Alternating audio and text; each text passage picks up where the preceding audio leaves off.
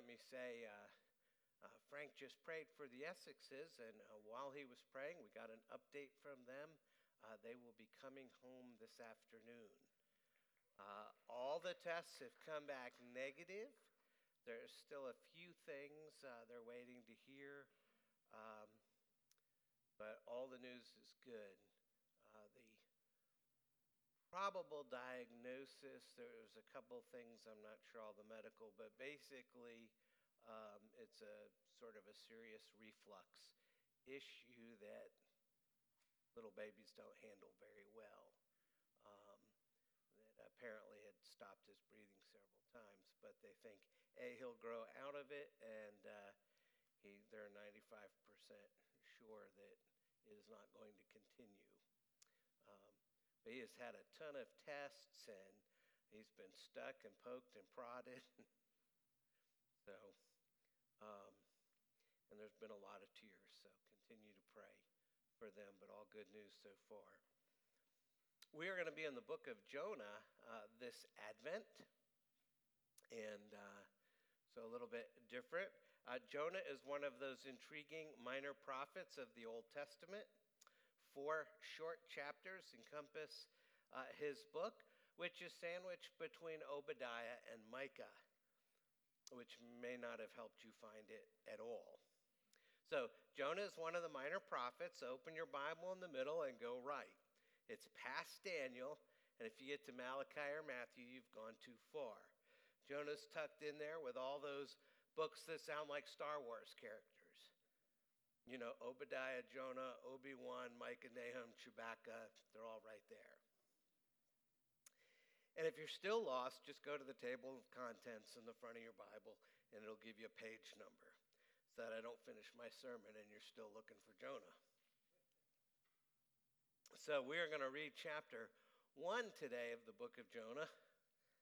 And this is actually part of the story of Jonah that everybody knows.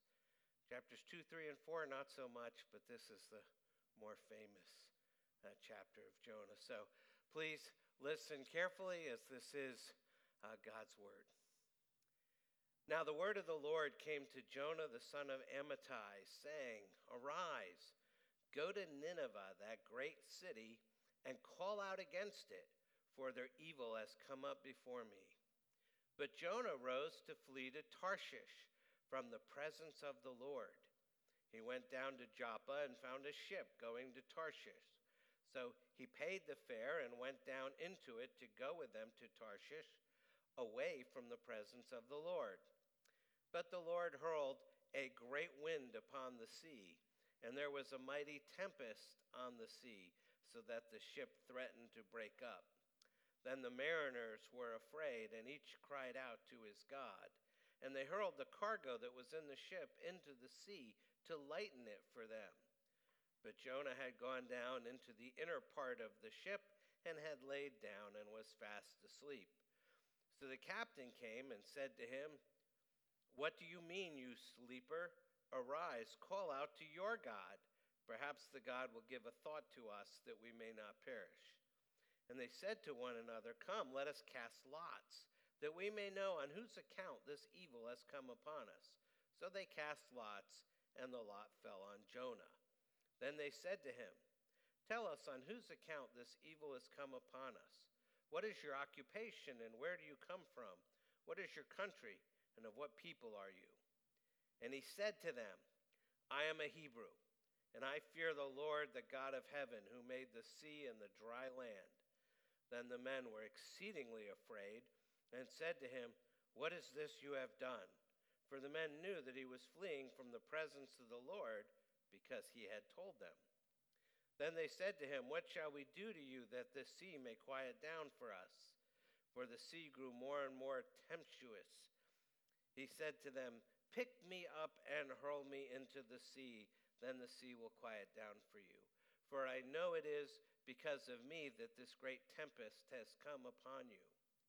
Nevertheless, the men rowed hard to get back to dry land.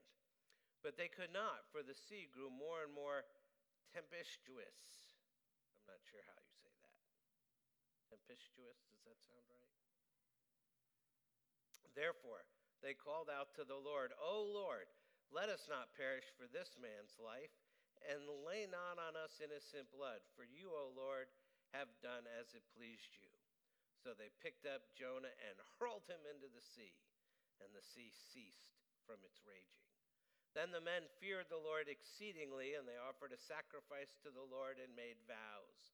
And the Lord appointed a great fish to swallow up Jonah, and Jonah was in the belly of the fish 3 days and 3 nights. The word of the Lord. Thanks be to God. Let's pray. Heavenly Father, this is your word, and we need it this Advent season.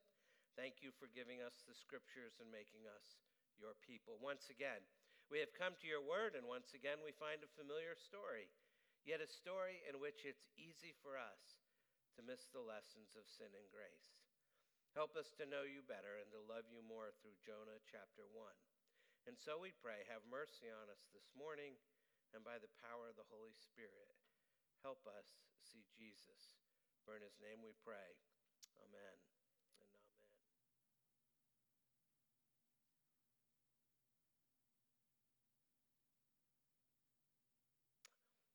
So as I may have mentioned probably several times now, Joanne and I have been binge watching the entire NCIS series of shows. And one of the more common scenes in these shows is when the agents go to question some bad guy. And they arrive on the scene, and they identify themselves as federal agents. And the bad guy stares at them for a moment and then takes off running. And the agents just sort of watch this guy running away, and then one of them says, "We've got a runner." And then the other agent replies, "I hate when they do that." And then they take off after the bad guy.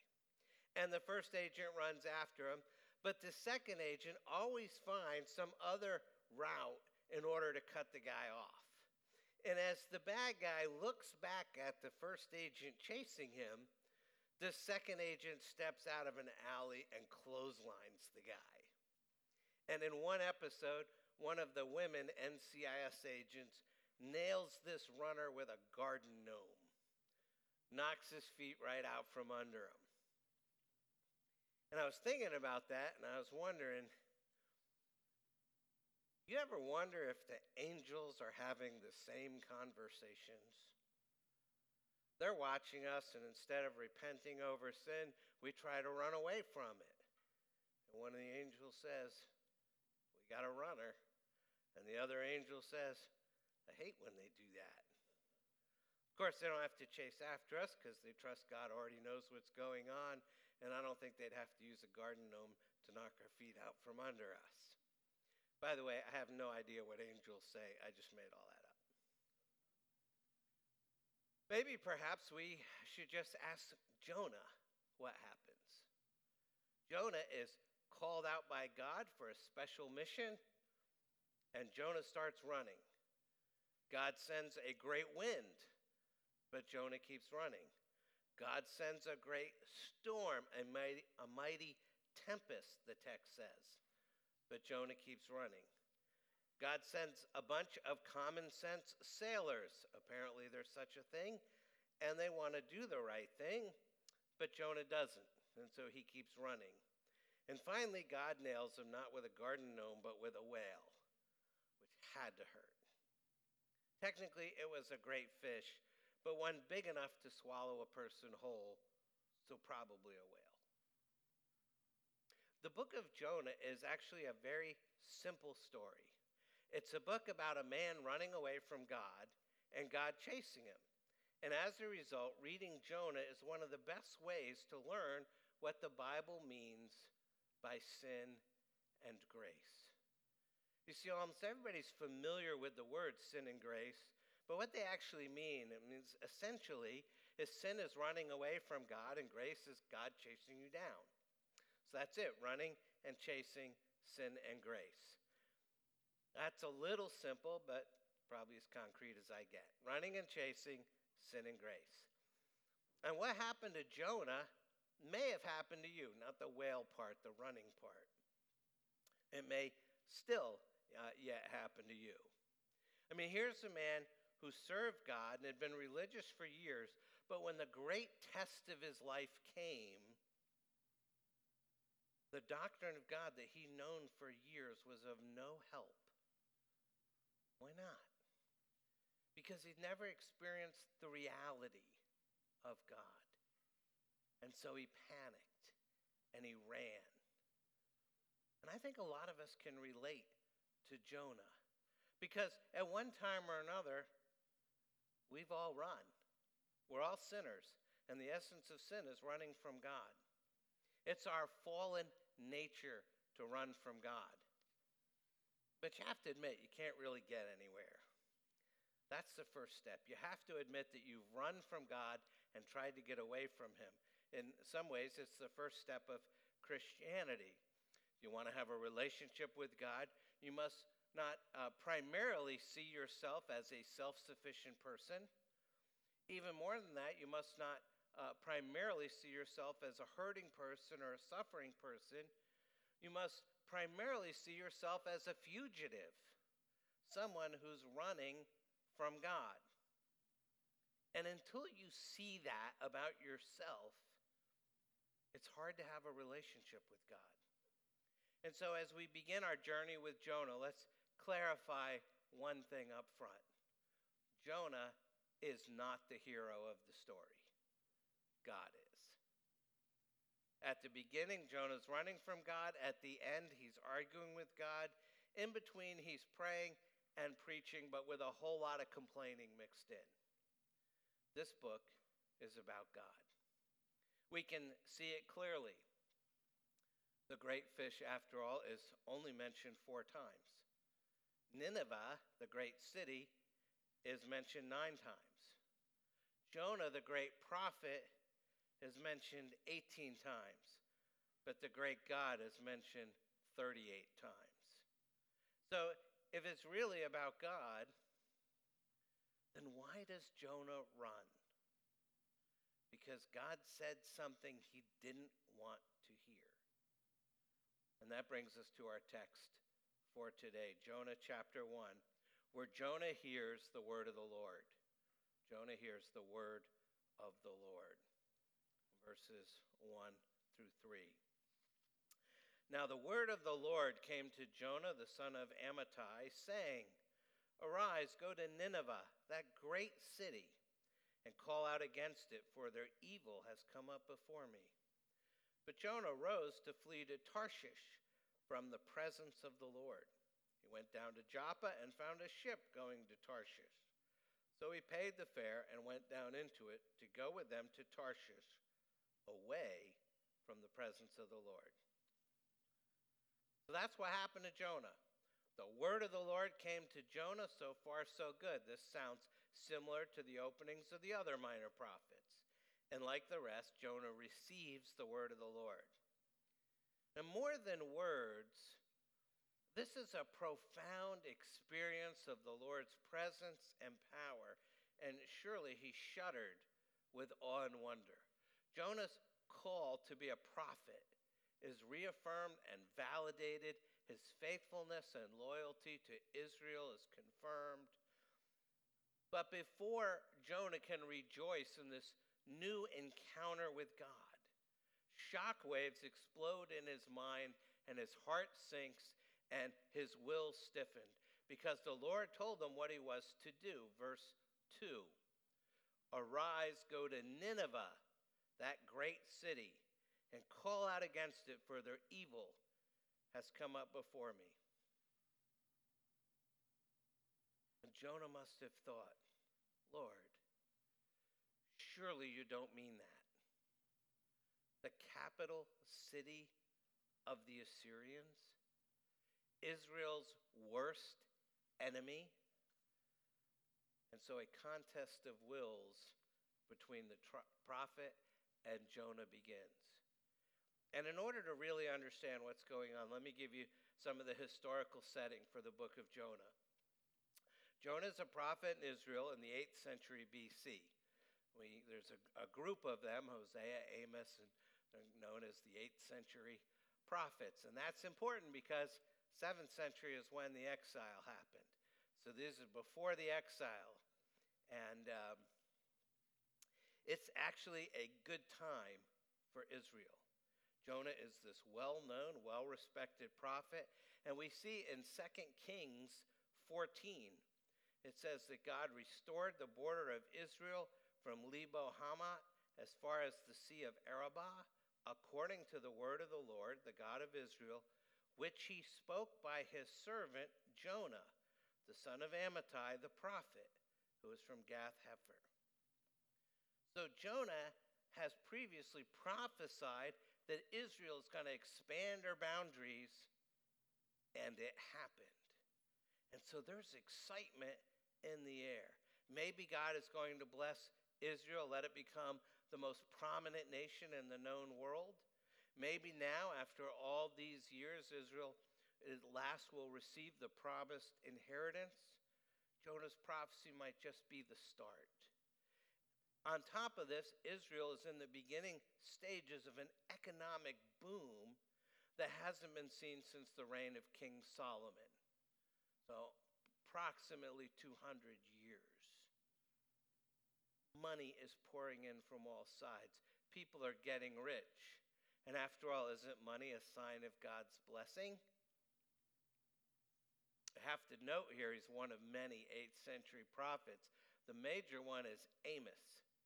And if you read the book of Amos, which is written during the peak of this economic boom, you'll see what God really thought of Israel during this time, and it ain't pretty. But right now, Jonah, he's the 8th century BC version of the celebrity preacher.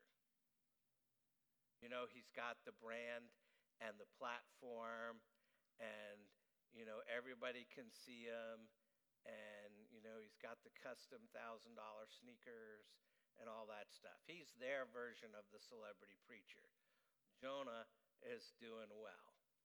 He also has strong nationalistic tendencies. He's very pro-Israel. And on top of being patriotic, he's got God on his side. Jonah's a prophet of God. God's using Jonah to give Israel everything they want, or so they thought. There's only really one problem at this time. Israel's a great nation, but over in the east, across the great desert, there's another nation, Assyria, that is getting strong. And in fact, Assyria is bigger, stronger, and richer than Israel. Assyria is Israel's competition, and they're rivals. And if one grows much more, it's going to be war, and only one nation would survive. And that, in fact, will happen in the next 100 years. And the capital city of Assyria is, you guessed it, Nineveh. So why then is Jonah so shocked that the Lord would send him to Nineveh? Because Jonah believes that God is the God of the Hebrews, and only the Hebrews. Palestine is his realm. And so Jonah, he could readily agree about the wickedness and the sin of Nineveh. But now God is reaching out in mercy to the great enemy of his people. No more counterintuitive mission could have been imagined. And God is sending this patriotic Jewish prophet to go there. And no more unlikely missionary could have been chosen. And so Jonah balks at God's call to go to Nineveh. He describes later on what was going on in his mind in Jonah chapter 4, verse 2. And he prayed to the Lord and said, "O Lord, is not this what I said when I was yet in my country? That is why I made haste to flee to Tarshish, for I knew that you are a gracious God and merciful, slow to anger and abounding in steadfast love and relenting from disaster." Those words are almost an exact copy of what the Lord said to Moses back in Exodus 34. Jonah knows this scripture. But the prophet has stiffened his back against God's command to go to Nineveh because he suspects that if they repented, God would in fact be merciful to them. That's at the core of Jonah's resistance. The last thing Jonah wants to do is to become an agent for the salvation of his enemies. Jonah wasn't afraid of failure. He was afraid of success. He was afraid they might actually repent. And he doesn't want the Ninevites to be saved. He wants them destroyed. And at the root of Jonah's disobedience is something the Bible calls self-righteousness. The Apostle Paul says the nature of the human heart is that we all want to feel superior to somebody. The more people we feel better than, the better we feel about ourselves. That's sort of the essence of self-righteousness. Now, Jonah's particular form of self-righteousness is a toxic mix of racism. As a Hebrew, he felt he was better than the Gentiles. Nationalism. As an Israelite, he felt he was better than the Assyrians. And moralism. As a religious man, he felt he was better than those immoral pagans who worship false gods. And so, in a deliberate attempt not to go 500 miles east to Nineveh, he gets in a boat to go 2,500 miles west to Tarshish. It would be the equivalent of God telling you to go to preach in Boston, and so you get on a plane to San Diego. Miles, it's sort of close. Tarshish is a town in Spain on the western edge of the known world. He does the exact opposite of what God wanted him to do. Jonah gets on a boat in order to run from God and from his mission. And there's a lesson there too. If you want to run away from God, there'll always be a ship to take you. If you want to run away from God, there'll always be a ship to take you. There'll always be someone willing to lead you away from the Lord. And it takes repentance not to go there. But we have to be careful because we see in this text two kinds of repentance. Two kinds of repentance, verses 4 through 16. So what does God do in response to Jonah's running? He sends a storm. What's the significance of the storm? The storm gives you the good news and the bad news about what it means to live in God's world. Here's the bad news. Whenever you sin, whenever you disobey God, whenever you run from God, whenever you rebel against your Heavenly Father, there's a storm. Starting at verse 4. But the Lord hurled a great wind upon the sea, and there was a mighty tempest on the sea, so that the ship threatened to break up. Then the mariners were afraid, and each cried out to his God. And they hurled the cargo that was in the ship into the sea to lighten it for them. But Jonah had gone down into the inner part of the ship, and had laid down and was fast asleep. So the captain came and said to him, "What do you mean, you sleeper?" He has to be saying that derogatorily. Arise, call out to your God. Perhaps the God will give thought to us that we may not perish. And they said to one another, "Come, let us cast lots that we may know on whose account this evil has come upon us." So they cast lots, and the lot fell on Jonah. Then they said to him, "Tell us on whose account this evil has come upon us. What is your occupation? Where do you come from? What is your country? Of what people are you?" And he said to them, note verse 9, "I am a Hebrew, and I fear the Lord, the God of heaven, who made the sea and the dry land." Then the men were exceedingly afraid and said to him, "What is this that you have done?" For the men knew he was fleeing from the presence of the Lord, because he had told them. Then they said to him, "What shall we do to you that the sea may quiet down for us?" For the sea grew more and more tempestuous. Tempestuous. Tempestuous? Yeah, that one's just not going to work. The sea got wild. He said to them, "Pick me up and hurl me into the sea, then the sea will quiet down for you. For I know it is because of this great tempest has come upon you." Nevertheless, the men rowed hard to get back to dry land, but they could not, for the sea grew more and more tempestuous against them. Not that big. Anyway, therefore they called out to the Lord, "O Lord, let us not perish for this man's life, and lay not on us innocent blood, for you, O Lord, have done as it pleased you." So they picked up Jonah and hurled him into the sea, and the sea ceased from its raging. Then the men feared the Lord exceedingly, and they offered a sacrifice to the Lord and made vows. Now look, God sends a killer storm to save Jonah. God's not a tame God. God doesn't do things the way we want. God doesn't do the expected. Why in the world would God send a killer storm to save Jonah? The answer is Jonah's been commissioned to preach sin and grace to a wicked city. And yet he knows nothing about sin and grace. Jonah's been asked to do something he's not equipped to do. Remember, Jonah ran from going to the Assyrians not because he was scared, but because he hated them, because he felt superior to them, because he doesn't want to help them in any way, shape, or form. It's a superiority that shows he doesn't understand sin and grace, because to the degree that he feels,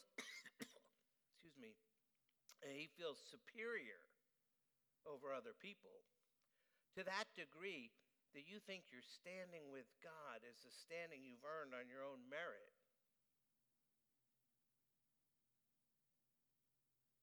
Start running. And when you start running, God sends a storm. Now, it's not the storm that turns you into a wise person. It's your response to the storm. It's your response to the storm that will make you or break you. And it will make you harder, or it will make you softer and wiser. And the storm comes. And how does Jonah respond? Now, there are two views.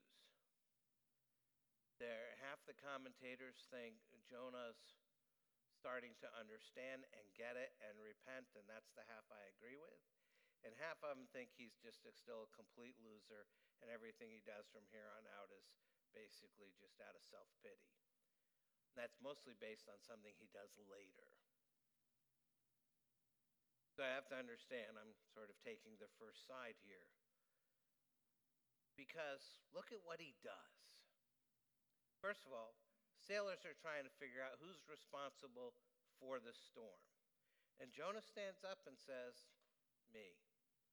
I'm responsible for the storm." It's very clear. It's very open.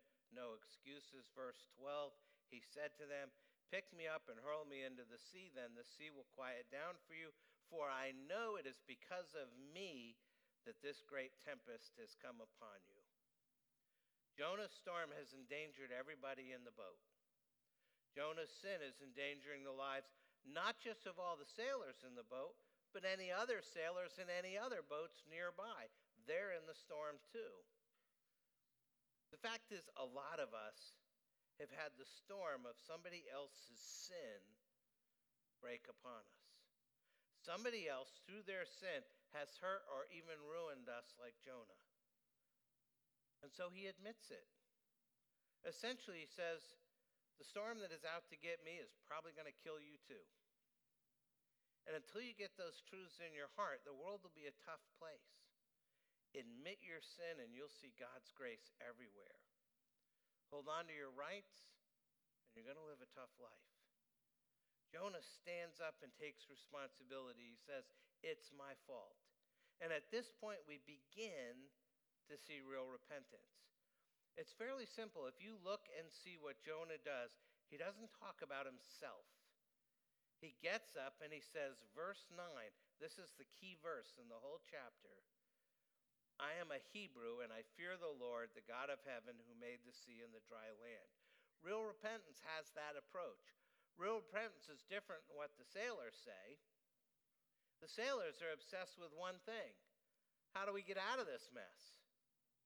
See what they say? When they think about repentance, all they say, verse 11, what shall we do to you that the sea may quiet down for us?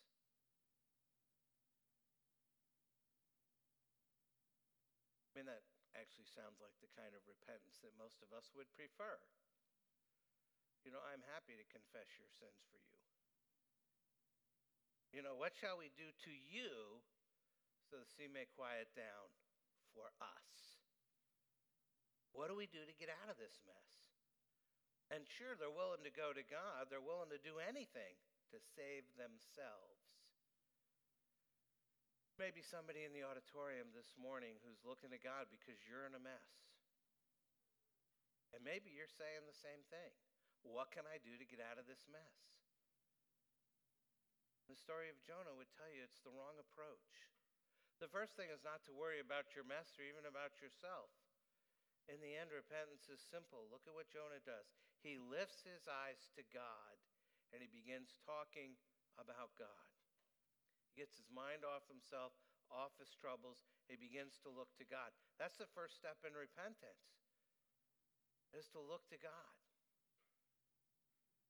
Because you don't just have something to repent of. You need someone to repent to. And so Jonah immediately begins to think of God. He says, essentially, my God is the God of heaven and earth. Look again at verse 9. I am a Hebrew, and I fear the Lord, the God of heaven, who made the sea and the dry land. And we should have a special slide coming up. There it is. Thanks. You can leave it there for a moment. You see, this is the high point of the chapter. And this is why. It is what we call a chiasm. And in Greek and in English, the main point usually comes at the end. The argument builds to a conclusion, but not in Hebrew. In Hebrew, the main point is usually in the middle. It's just a different way of writing and thinking, and it's called a chiasm. And so we see here, the middle is verse 9, where Jonah speaks. He has the word of the Lord. He runs, storm, sailors. He gets questioned, and then he says something. Really just about all that he says. I mean, he has a couple little things here and there. This is the main thing that he says. And they question him again, and he responds, and they act, and they chuck him in the sea. Storm ends. We have the work of the Lord at the end. And what this tells us, verse 9 is the high point of the chapter. We want to think verse 17 is the great fish. The great fish is actually a trivial matter in the book of Jonah. It's what we remember, but it is not even close to being the most important thing. You see, Jonah here is beginning to think about God's greatness. He's essentially saying, how could I have been so dumb as to think I could get away from the creator of heavens and the earth? How could I have been so ungrateful to the one who's given me every aspect of my life? He's getting his mind off himself. And that's where repentance starts. It starts when you begin to think about something bigger than you. When you begin to think about something bigger than your problems. It doesn't start until you begin to see that your problems, your reputation, your goals, your agenda, your hurts, your feelings are not the main thing. The main thing is, where are you in relationship to God? Every time I take a look at God and I begin to see what he sees and love what he loves and hate what he hates and want what he wants, even for just a bit, and I'm moving in the right direction. And kind of an interesting note, I begin to laugh at myself. Whenever I've seen people really repent, I always see their sense of humor come back. Your sense of humor is gone when you're taking yourself too seriously. But when you start to say about yourself, oh my word, you thought you were so great, you thought you were so important, you thought you were so wronged, what was really important is, how could I have done this to my Savior? How could I have done this to my Father? That's what Jonah did. Things begin to get small again to him because God began to get big again.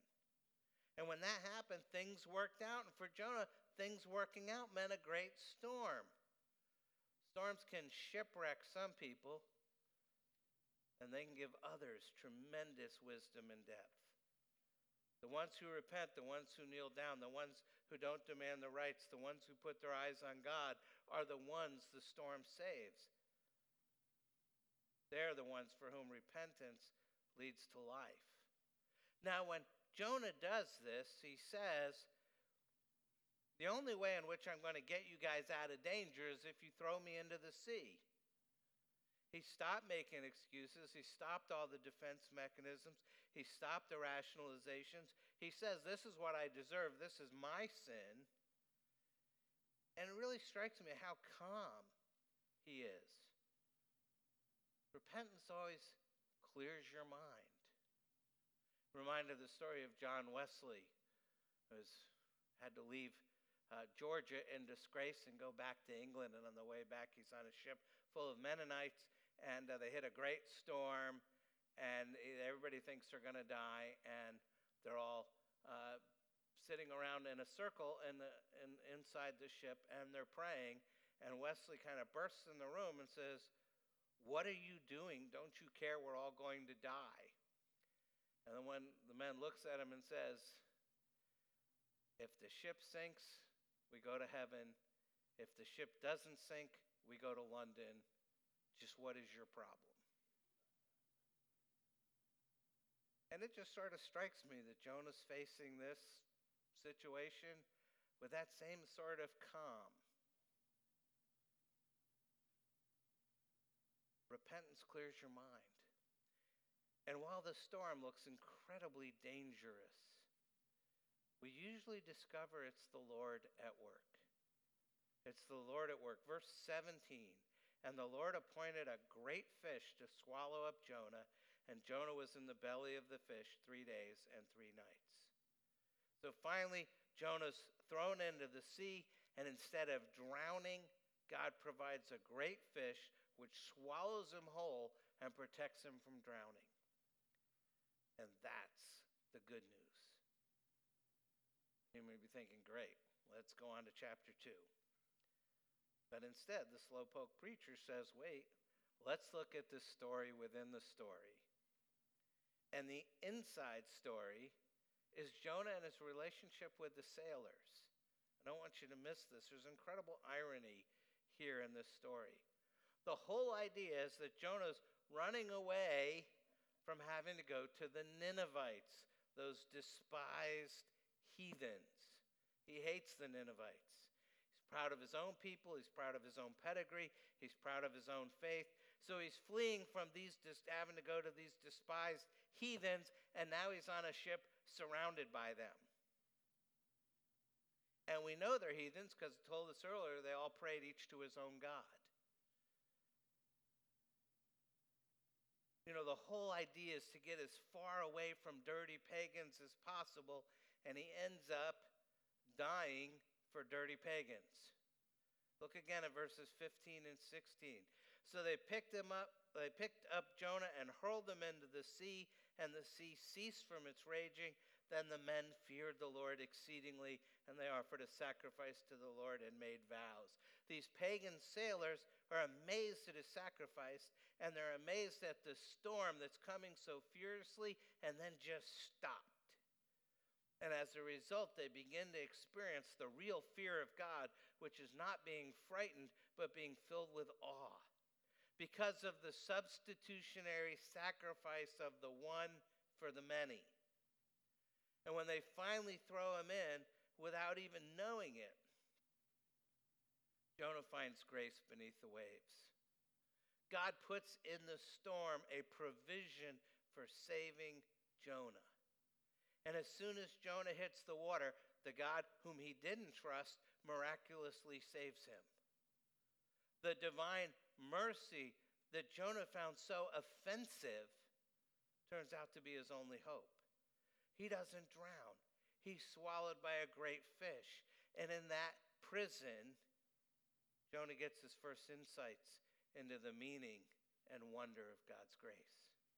Without knowing it, he's walking in the steps of Jesus, who years later would say, Matthew 12, an evil and adulterous generation seeks for a sign, but no sign will be given to it except the sign of the prophet Jonah. For just as Jonah was 3 days and 3 nights in the belly of the great fish, so will the Son of Man be 3 days and 3 nights in the heart of the earth. Jesus Christ, just like Jonah, was the substitutionary sacrifice of the one for the many. Jonah substituted himself for the sailors and said, throw me over and then you won't drown. Jesus, who didn't deserve to drown, is the ultimate substitute. He is the greater Jonah. The greatest commentary on the Old Testament is the New Testament. Now, for most of the past year, up until the last few months, from September of 2019 through this past August, we were in the Gospel of Mark. And if you remember, all the way back in Mark chapter 4, there's an account that's laid out using parallel, identical language of the account of Jonah. It's when Jesus is in the storm, and you remember he's with the disciples, storm comes up, Jesus is sleeping, the disciples wake him up and say, don't you care that we die? Why are you sleeping? And Jesus stands up and tells the storm, be still, and it's still. And then the disciples said, they feared him. They were frightened. Actually, I think it uses the word terrified. Both Jesus and Jonah were in a boat. Both boats were overtaken by a storm. The descriptions of the storm are almost identical. Both Jesus and Jonah were asleep. In both stories, the sailors woke up the sleeper and said, we're going to die. In both cases, there's a miraculous divine intervention and the sea was calm. And in both stories, the sailors were more terrified after the storm than they were before the storm or during the storm. It's two almost identical stories with one difference. In the midst of the storm, Jonah says to the sailors, in effect, there's only one thing to do. If I perish, you survive. If I die, you'll live. And they throw him into the sea, which doesn't happen in Mark's story. Or does it? I think Mark is showing us that the stories aren't all that different when you sort of stand back and look at the whole story of Jesus in view. Because in both Matthew and Luke, Jesus says something greater than Jonah is here. And he's referring to himself. He's the greater Jonah. And what he means by that is someday he's going to calm all the storms and still all the waves. He's going to destroy destruction, break brokenness, and bring about the death of death. How can he do that? To carry the metaphor, when he's on the cross, he's thrown willingly, like Jonah, into the ultimate storm, under the ultimate waves, the waves of sin and death. Jesus is thrown into the only storm that can actually sink us. Excuse me.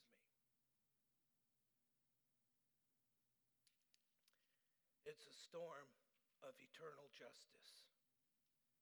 It's the storm of what we actually owe for our sins. And that storm's not calmed until it sweeps him away. That storm's not calmed until he said to us, in effect, there's only one thing to do. If I perish, you survive. If I die, you'll live. If the sight of Jesus bowing his head into that ultimate storm is burned into the center of your life, then you will never again say, God, don't you care? If you know that he didn't abandon you in the ultimate storm, what makes you think that he'll abandon you in the smaller storms you're experiencing right now? You let that penetrate to the very center of your being, you will know that he loves you. You will know that he cares for you. There is a greater Jonah. The greater Jonah is the one who was thrown into the great sea of God's wrath, the great storm of God's justice, and no one caught him. Nothing saved him. He just sank. He did it for us, so that you will not drown in those waves. There is one who drowned for you, and he did it willingly. And at Advent, we look forward to that day when he will return and calm all storms and still all waves for all eternity. So, why are you still running? Think about that question. You need to pray. Take a moment to do that, and then I'll close.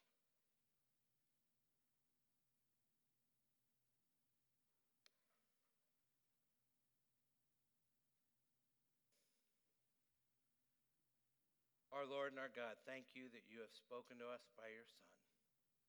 Open our eyes that we might see our sin and then see our Savior. We confess that there are times when we take your grace for granted, when our hearts are weighed down by sin and our minds are burdened by self-righteousness. Father, we know if we give ourselves to you, there is love waiting to save us. There is a gracious provision under the angriest waves of our lives.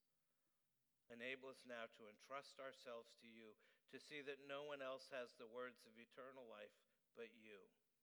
Teach us to remember your cross, proclaim your death, and repent of our sin.